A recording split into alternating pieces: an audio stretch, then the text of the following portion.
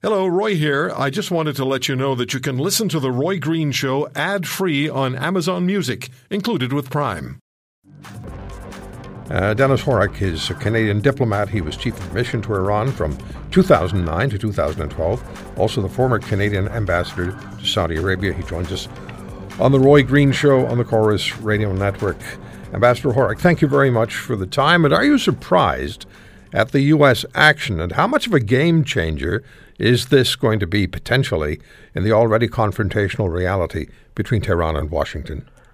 Good afternoon, first of all. Yeah, I think everyone was surprised. We've seen these sort of tit-for-tat threats, counter-threats over the course, frankly, of decades, but particularly in the last several months. And for the U.S. to hit as high within the leadership structures of Iran that they think took everyone off guard. I think the U.S., the attacks, the direct attacks on U.S. assets in the region, the killing of the contractor. Can you hear me? We can hear you again now, yeah. Okay, so I think the U.S. Reacted the way they did because direct assets, the killing of the contractor, the attack on the embassy, I think the U.S. had enough and wanted to send a signal, look, this is we're serious now. So I think whether it's a game changer, I think remains to be seen. It depends how the Iranians are going to assess this. They're going to respond in some manner, and it's a question of how they choose to respond. The message that the Americans were sending was clear. Look, you attack our assets, we're going to react in a very strong way. And so I think that if the Iranians choose to do that again, as they did in Iraq previously, I think we'll see some sort of strong response from the U.S. So it's all sort of in the Iranian court at this point.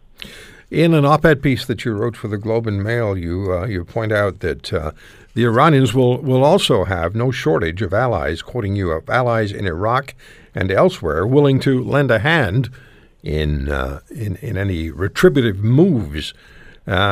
Is this going to significantly affect the dynamic in the Middle East, which is difficult to predict at any time? Yeah, it's a very unpredictable region.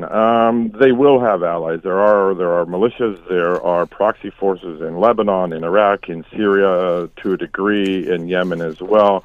They probably have allies. Well, they'd have allies, sort of less organized groups elsewhere. And if the Iranians want to unleash them, then it can create problems across the region. Others may react. Certainly in Iraq, I think we'll see they will not necessarily need direction from Iran, as will others. So it will depend on, I think, how Iran decides to use these forces. But they do have capabilities through these proxy forces and various other militias around. So it's certainly risky. They've been there. They've caused trouble before. They probably will again, and they may in response to this. Does Canada have a role to play at all? Not really. We have no relationship with Iran. We have a very weakened relationship with Saudi Arabia. This is a game in any case that would be sort of above our station in some respects. It's a big power game in some ways. We're not big players in the Gulf. Even if we were fully manned in the Gulf, I don't think that we. Likewise with other European allies, I don't think we would have a huge role to play.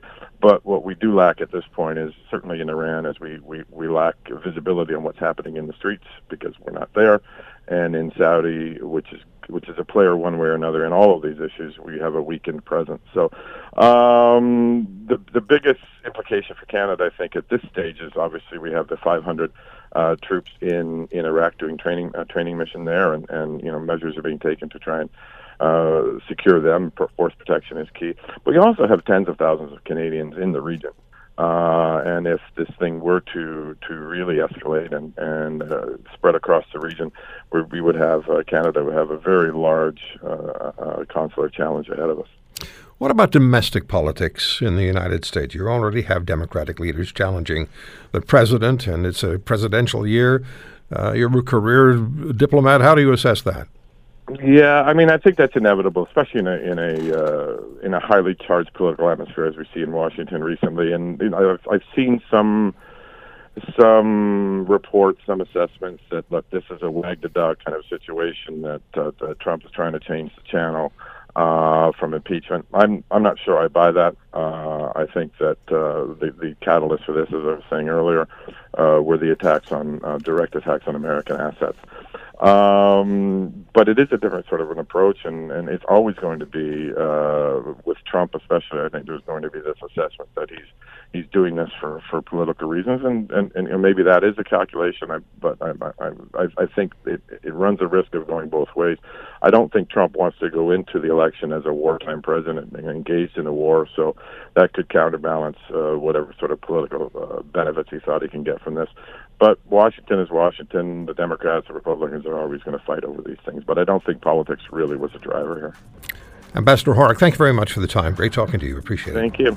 Dennis Horak is the former Canadian lead diplomat in Iran and the former Canadian ambassador to Saudi Arabia.